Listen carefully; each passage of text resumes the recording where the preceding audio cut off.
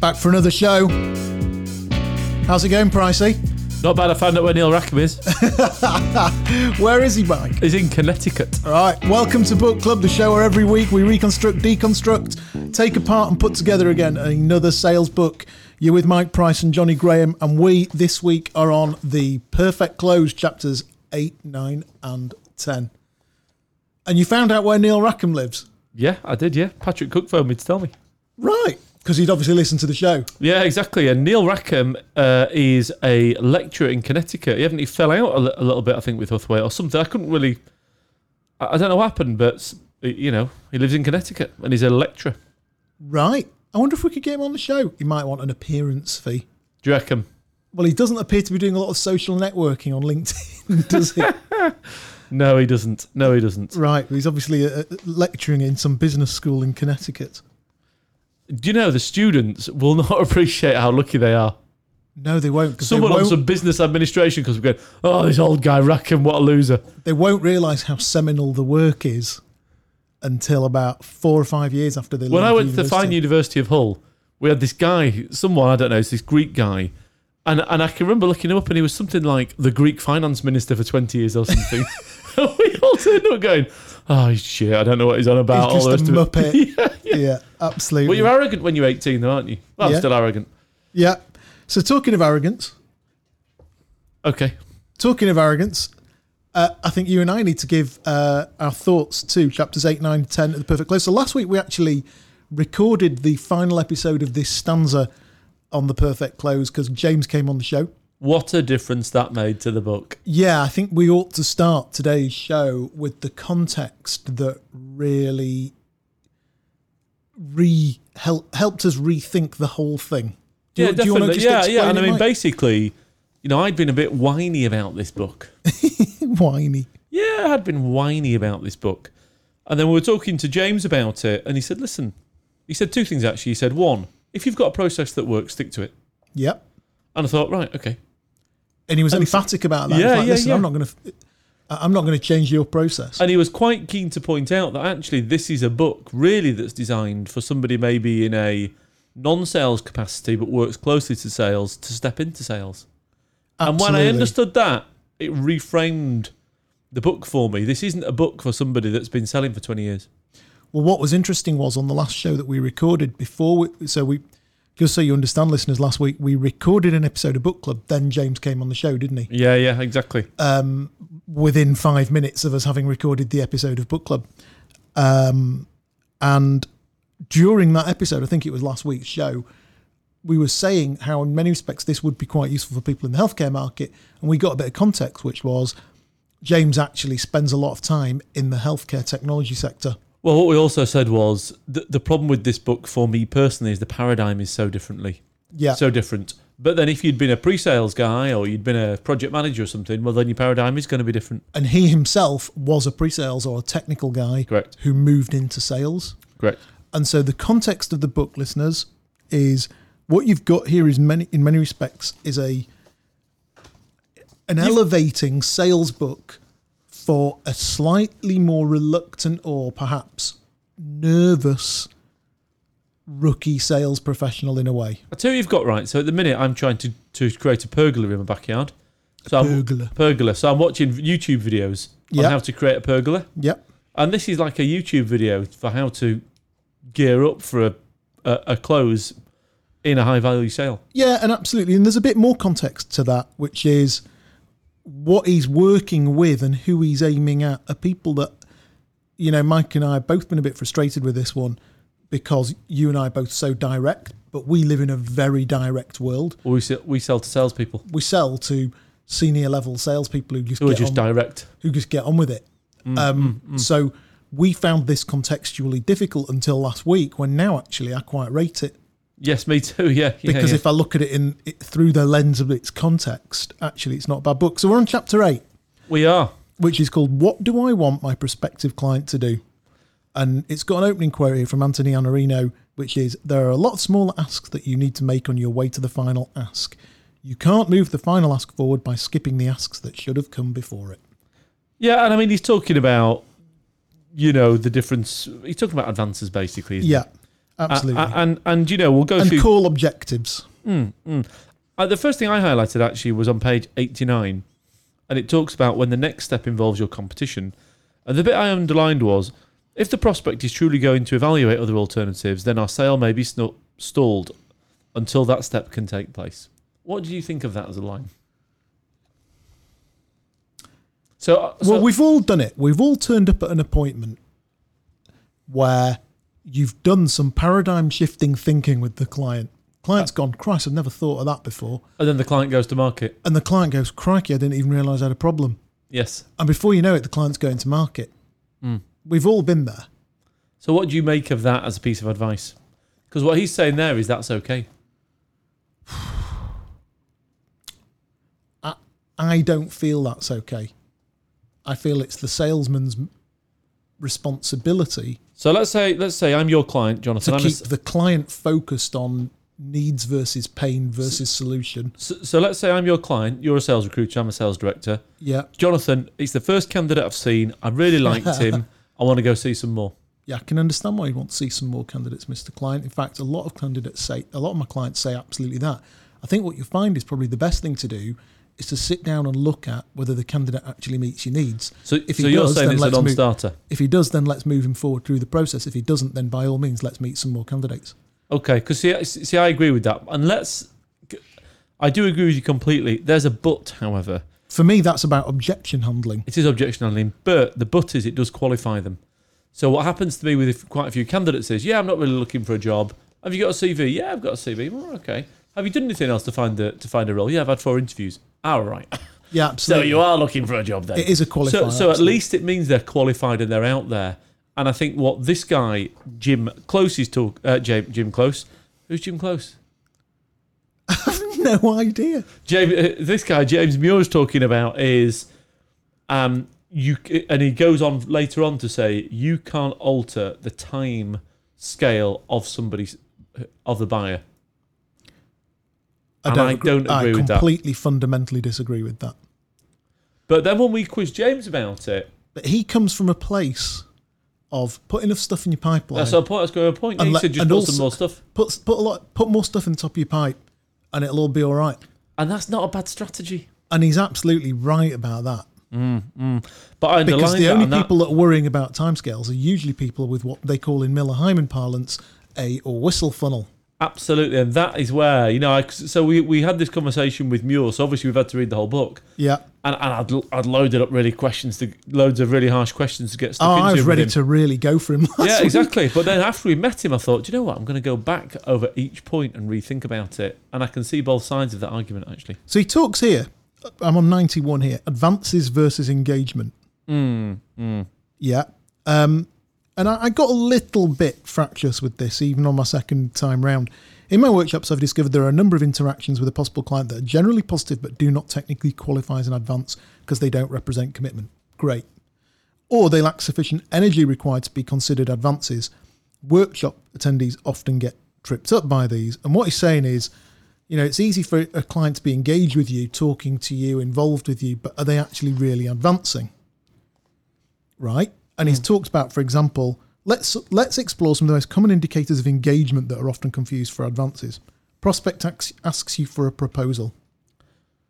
Not an advance. He's absolutely right. I mean, he's bang right about that, actually. He's absolutely right about these. I think you're going to be harsh knocking these personally. Do you think so? Yeah, he's right.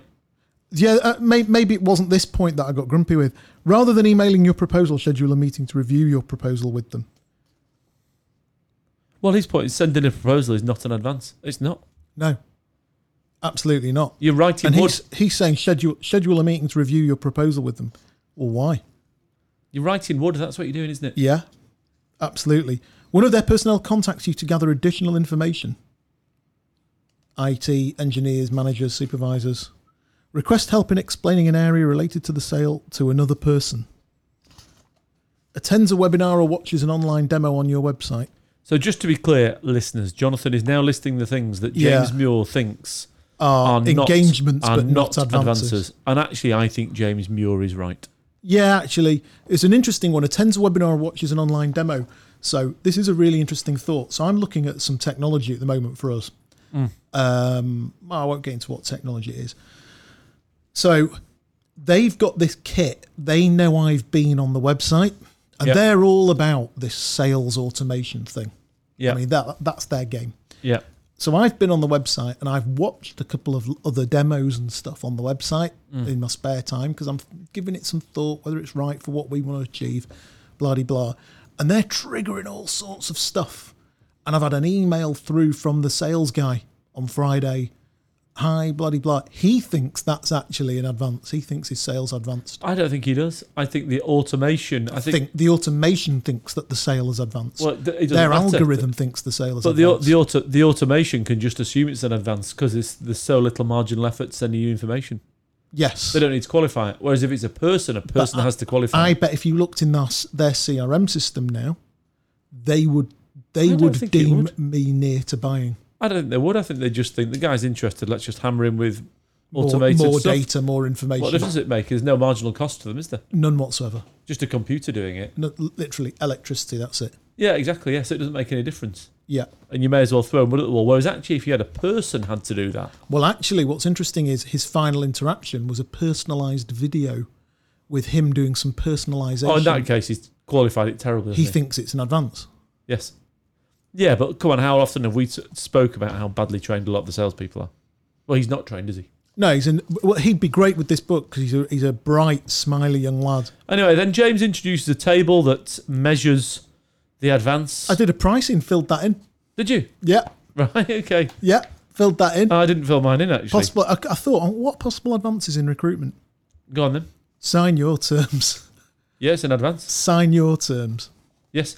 Well, you know what I always talk about a lot, Jonathan, with our clients is I need to see some interview money now. Yeah, show me the colour of your interview money. Yeah. Start interviewing some candidates now. Yeah, jump off the fence, interview That's someone. an advance. Correct. Yeah. Yeah. Absolutely. The other one I like is for them to come here. But he would say that's not an advance. Yes, he would say that, and he's right. Well, I think in context.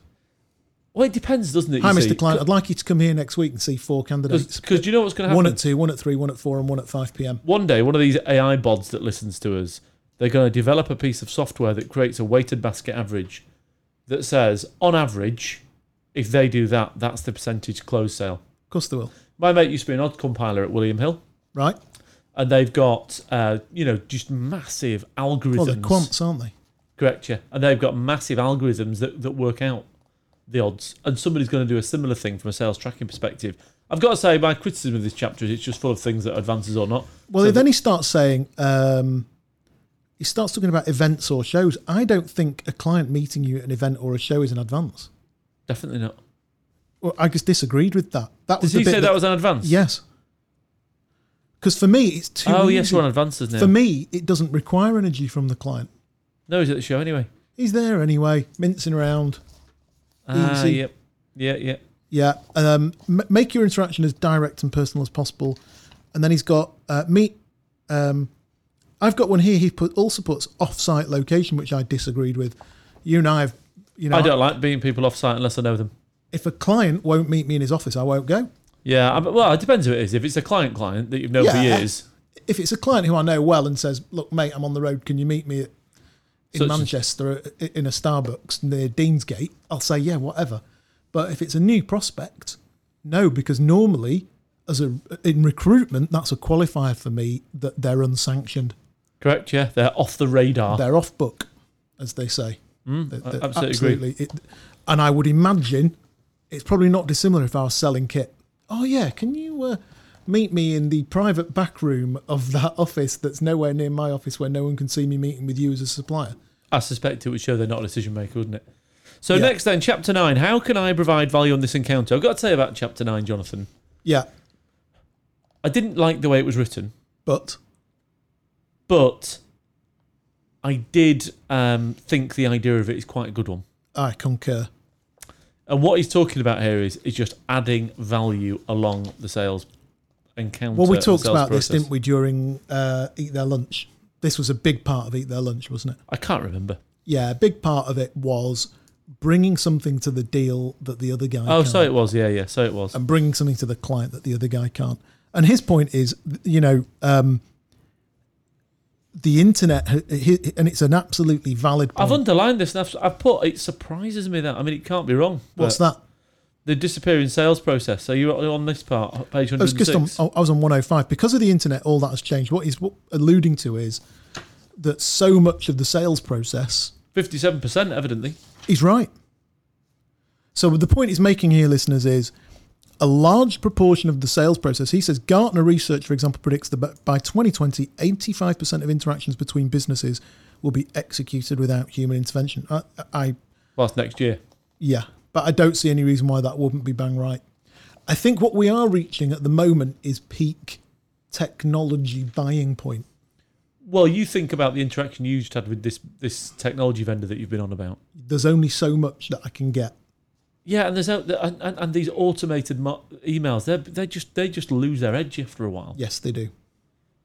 You just become they do. Inured to it, I think is the word, isn't it? I think companies have become obsessed with marketing automation and sales automation, particularly these scale-up businesses out of America. They think that there is a silver bullet to sales success and growth, notably automation. At some point, they have to accept that with a high involvement purchase, somebody has to bring some value to the conversation. Absolutely. I've put that here on the next page. And to be fair, that's what he's saying is, if you want to survive, if you're going to sell low order value products, don't worry, you're done. Yes, but that's been the same for years, though.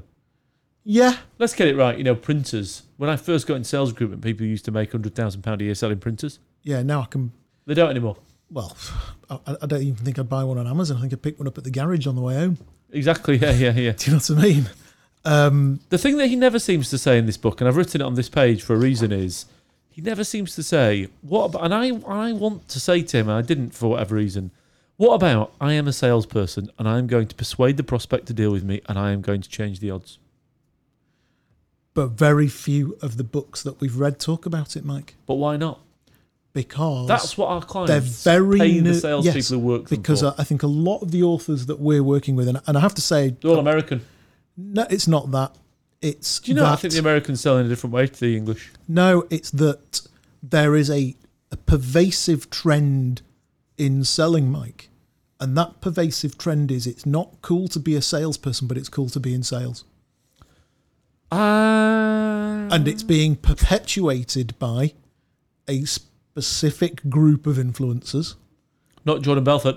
Not Jordan Belfort, but by a specific group of influencers, many of whom we've discussed on this show, who are looking for a new paradigm with which to peddle their wares. And many of those new paradigms are absolutely bang right, but it has become very unfashionable to say that sales is about winning and gaining outcomes and earning commission and me winning and you losing. It's become very, very unfashionable, that.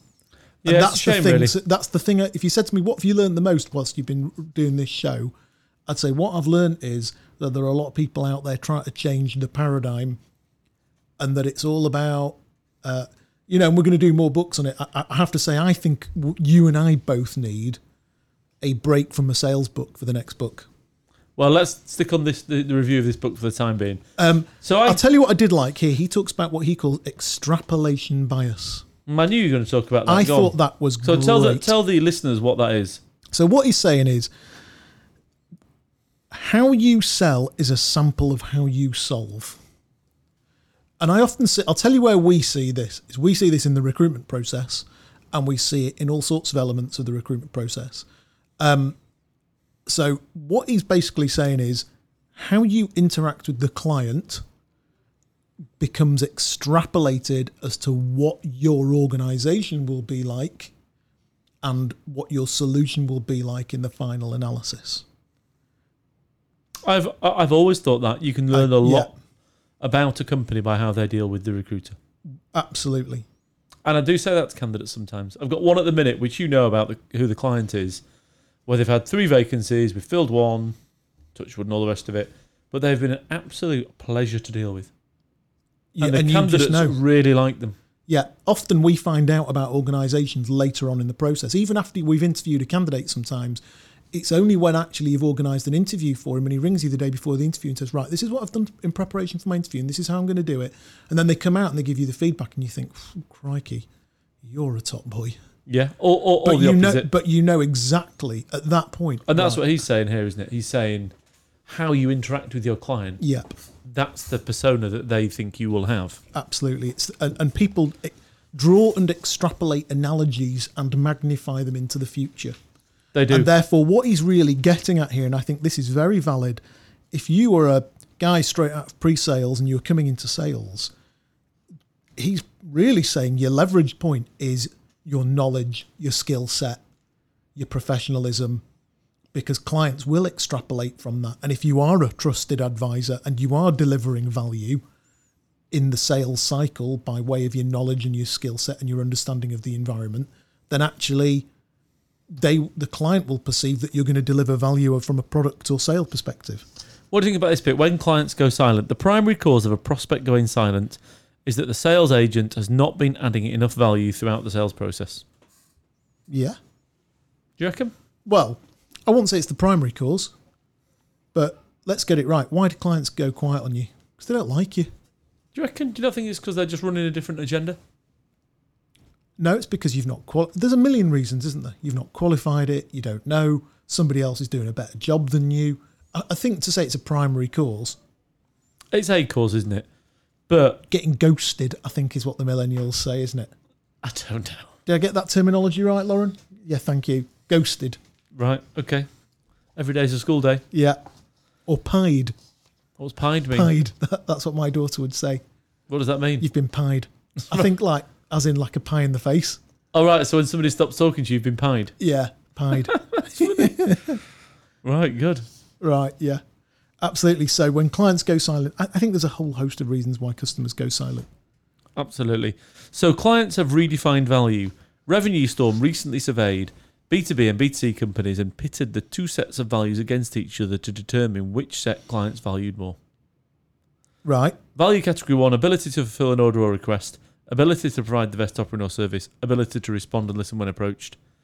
Value category 2, ability to challenge current thinking, ability to proactively bring in innovative ideas, ability to provide thought leadership. 82 respondents valued the items in category 2 over the items in category 1. Absolutely.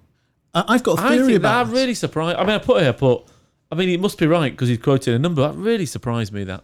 No, it didn't surprise me at all.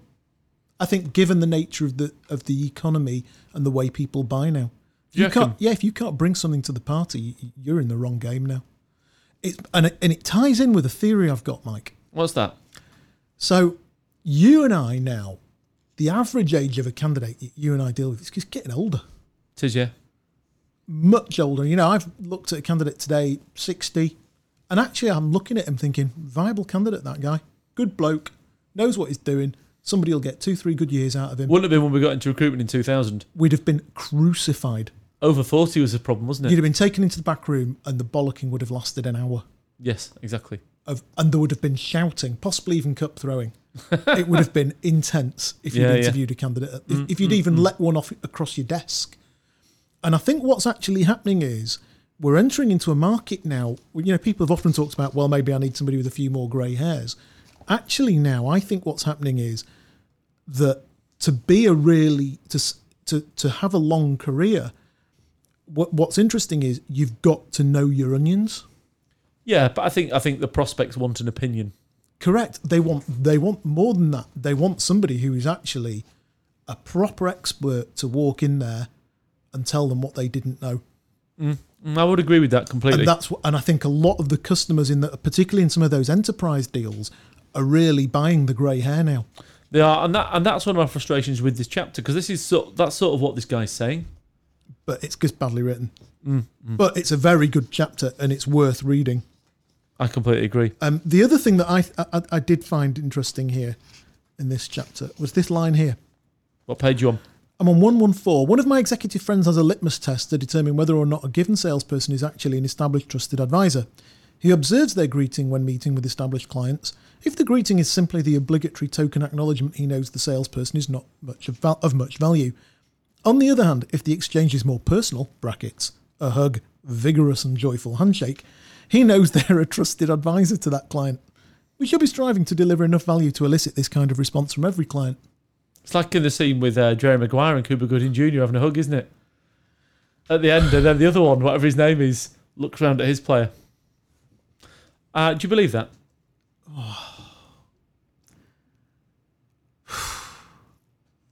I think that's nonsense. I'm trying to think through relationships I've got with my own clients.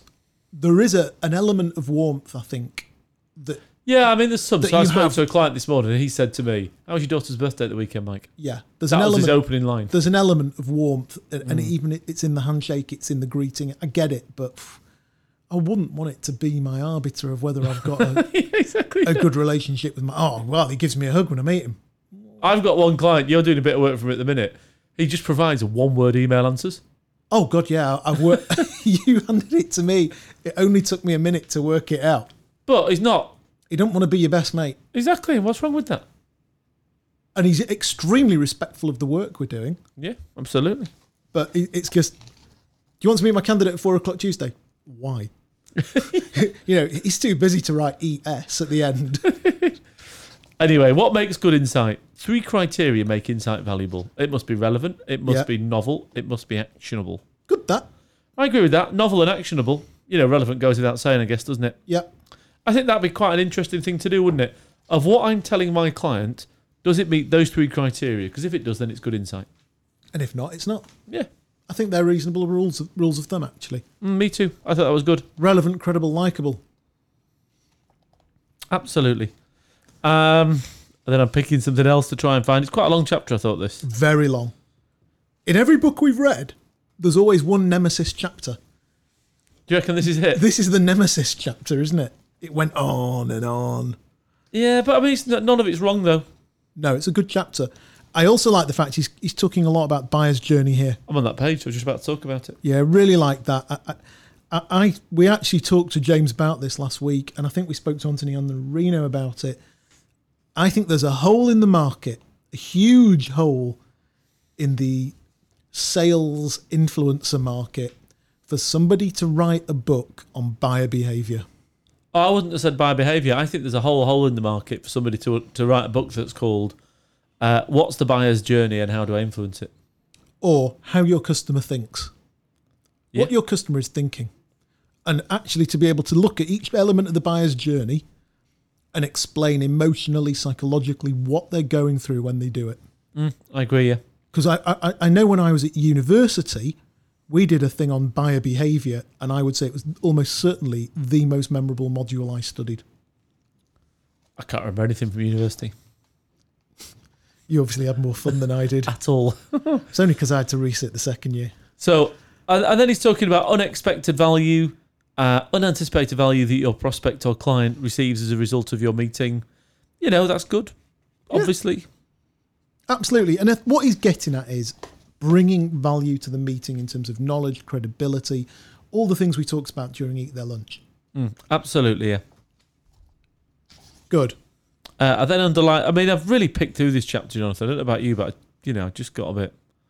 Right, let's get to the end of it, kind of thing. On chapter 132, higher level questions require that you give your clients time to reflect and synthesize their answer. They will not answer in a single second. It is imperative that you wait at least 3 or 4 seconds before speaking, so that they can contemplate what you have asked them and formulate an answer. Okay. I agree with that, 100%. I do-ish. How can you not agree with that? Well, Ask a question and shut up. that's what I agree with. I don't agree with counting to 3 or 4. Oh, yeah, just leave it. Well, just shut up. Yeah, ask him a question. Shut up and then wait. It might take more than 4 seconds. When I recently bought a car I must say recently, it's about 9 months ago, 10 months ago, the sales guy, he'd ask me a question and answer it immediately. It was just like a monologue of me listening to him talking. What, he'd answer your question for you? Yeah. So obviously I've got 2 kids and a wife, so we bought a fairly sort of big car. And he went, "Oh, why are you looking for such a big car? Oh, you've got 2 kids." And it literally just went like that. And now I was there because the deal was so good, I was going to buy it anyway. Right. So I just sort of sat there and drank his tea and bought the car anyway. But I actually listened to him. I thought, if I wasn't here to buy this car, you wouldn't sell it to me. No. He wouldn't have sold me it. He wouldn't have influenced the outcome. Exactly, yeah, exactly. So I mean, Or he'd have lost his rapport with you. But the deal was so good it maintained his rapport. The deal maintained his rapport, not him. Yeah. Not him. And then we talk about sharing new ideas. I'll tell you what's interesting is one of my clients is an e-commerce business. Very successful. They sell software on a particular platform. They're the systems integrator. And he was making me laugh because he said, we've got two people who are just thinkers. And I said, what do you mean? And he said, literally, all they do is they just bugger around on the internet all day. Thinking And like looking at stuff. And he said, when I've got a really big client, I take them along. He said, they're scruffy. They're clearly not salespeople. He said, but they sit and listen. And he said, every now and then they'll chip in and go, have you ever thought about doing this? And literally, the focus shifts from me, the salesperson, the pre-sales, to these thinkers. Because they just introduce something that's such a good idea that they've just got the client. And he said, in our deal sheets now, we make sure that the thinkers have been out to meet the client at least once. And he said, when the thinkers have been out there, we're pretty much guaranteed to win the sale. Yeah. And I think that's what this guy's talking about sharing a new idea. Because you're bringing something to the client. Yeah, absolutely. Yeah. And I think that is the new paradigm of selling. It's one of them for sure. Yeah. One of the new paradigms for selling is going to be the old-fashioned one, which is you're there to influence people and change the direction of it. I think that will be the next paradigm. Well, we'll just do full circle, won't we? It's like Flair's coming back in. Actually selling stuff. Yeah. Yeah, that's what's going to happen, isn't it? Yeah, absolutely. But I think particularly if we go into a tough climate again, well, we're bound to, aren't we? Selling will go back into fashion. Yeah, Brexit or no Brexit, we're due a tough climate anyway, aren't we? And then he goes on and extends that and he says, deliver education. Delivering insight really is about education. If you become a diligent student of best practice in your industry and educate your clients and prospects every time you encounter them, they will value and anticipate every interaction with you. Yeah. I know there's some clients that I just sit down with now and they pick my brains before they go to market. Yeah. And they say, right, what am I going to get, Mike, if I spend this? Right, okay. That affects my target. And I'm sure we have some clients who do exactly the same thing. Well, Sandler would say you're giving free consultancy. Yeah, good for you, Sandler. Yeah, good luck with that. I'm quite happy giving free consultancy to my clients because it keeps my relationship with them. Well, isn't it interesting? Because Sandler and Muir are completely at odds. Are they? Do you reckon? Because isn't Muir giving away free consultancy by adding value? But there's a lot of very Sandlery stuff in here. It's a Sandlery book, isn't it? Sandler was a reluctant salesman. This guy's a reluctant salesman, really. Absolutely. And then chapter 10, planning your next encounter. Yes. I like this. Well, I always summarise the chapter and I put, not bad. Some nice forms towards the end of it. Well, you love a good form. I love a good form because it's formulaic. 7 primary reasons to plan every sales encounter. I think this is the real nub of this book. You reckon? Call planning. What I like is this is really old school. I tell you what it is. It's old school, and if somebody is in a pre-sales capacity, they won't do this automatically, and that would be a good thing to do. A proper call plan. I do agree with that. Before walking into an appointment. That's as old school as it gets. I was learning that in 1994 at Parcel Force. It is. I mean, it is good. I wouldn't say it was I've put quite the same level of importance on it that you did, but nonetheless, very good. Yeah, I think really powerful stuff. If you'd never call planned before and you went through this chapter, 6 elements of sales encounter planning: research, value proposition, questions, advances, unexpected value, agenda. Brilliant. Love that. I agree. And in fairness, the next page, consider their decision-making process. Good. Yeah. Who will be involved in the decision-making process? What process will they go through? So for me, I thought the book really picks up here. Page 144 pages in. But it does.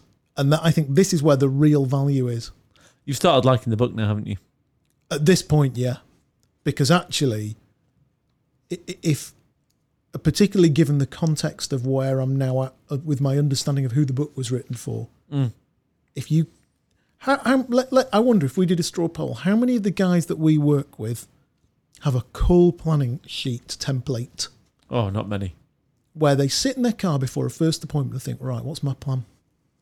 What do I want out of the call? Not many, I would have thought. What questions am I going to ask? What advances do I want out of the call? How will I know that I've advanced this sale? I agree with you, not many. I reckon 4 in 100. And would people be better off if they did it? Definitely. 100%. And then these forms, I know we're taking the mickey a little bit about them, but the forms that he's got in here are good. I've not been on puremure.com actually, but the forms are good. Current situation. What is the client's current situation and challenge? What is the impact of the current situation and challenges? Etc. etc. I think some really simple things. For example, here, advances. Asking yourself, what is the perfect close stroke phrase I will use to obtain the advance? Yeah. So we've actually written it down. Mm-hmm. Right, this is what I'm going to say at the end of the meeting. Because you know what this creates? It means when you come under fire, you've got grace under fire. Correct. So that's what buys you time, isn't it? Correct. And that you know where you are in the call. I think that's all really good stuff. People may say, some of our listeners may say, oh, well, I'm an enterprise level sales guy. I don't need to do that. But I have to say, I think James is right on the money here. Proper call planning, bang on. Really liked it. I agree with you. The forms, would I use these forms? No. No, but are they bad forms? No. No. I wouldn't use these forms, but I would use these forms to create my own form. Let's put it another way. If you had a salesperson who worked for you, let's say it's me and it's my first day, and you said, what are you doing, Mike? And I said, well, I'm just filling in my form for my call planning. You wouldn't stop me doing it. When I was at you'd go home and you'd say to Mrs. G, this new fella, he plans his calls? Right, I'm in. He plans every call. When I was at Parcel Force in the mid-90s, 95, you weren't allowed to go and see a customer unless you could present a call plan to your boss. Not a bad thing to do. And if you had 5 appointments that week, you had to send 5. We had these green sheets, and the green sheets were basically like this. Cool. With a call plan, what you're going to do, what do you want out of the call. I think that's really good discipline. I completely agree. Yeah, I think it's really good discipline. I think everything about it's right. And do you know, what was interesting was I went to see a client in London last Thursday, and whilst I didn't fill in a call planning sheet, I did have a much, much more focused plan of what I wanted. It's interesting because I don't fill in a call planning sheet actually, but I use a standard day book and I write down all of the things I want to cover in that meeting before I go. Yeah. I write them down in pencil so the guy opposite me can't see them. Yeah. And then I write in pen so that I can cross-reference. Why do you not want him to see them? Because I just think that's the right thing to do. I mean, I've got to be clear. If you're my client, you said, "Can I read your day book?" I go, "Yeah, fine." Yeah, I'm here to close you. Yeah, 100%. What does it say there? Right. What's your perfect advance? Yeah, that's my advance. That's what I want out of the meeting. But we're very lucky because we work with salespeople, so they get it. Yes. There's no issue with that, is there really? Whereas I don't necessarily think all of our candidates and clients could get away with doing that. You're off to see a healthcare trust. Yeah, I was talking to my wife about that yesterday. You just can't ask the questions we ask some of our clients. Exactly, but I mean, would have let the client read them? Yeah, obviously, but equally, I do it partially. So sometimes I'll meet a client more than once, and if I meet a client more than once and I have the same notes, I'll write pencil for my initial plan. I might use black pen for my first meeting and red pen for my second, just so I can keep a historical view of the notes. Yeah, fair enough. And that's what he's talking about, really.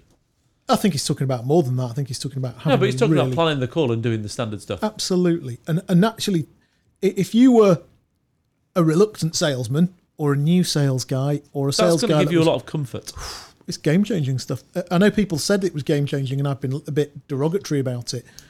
For me, this is where it started to get really useful in this book. Cool.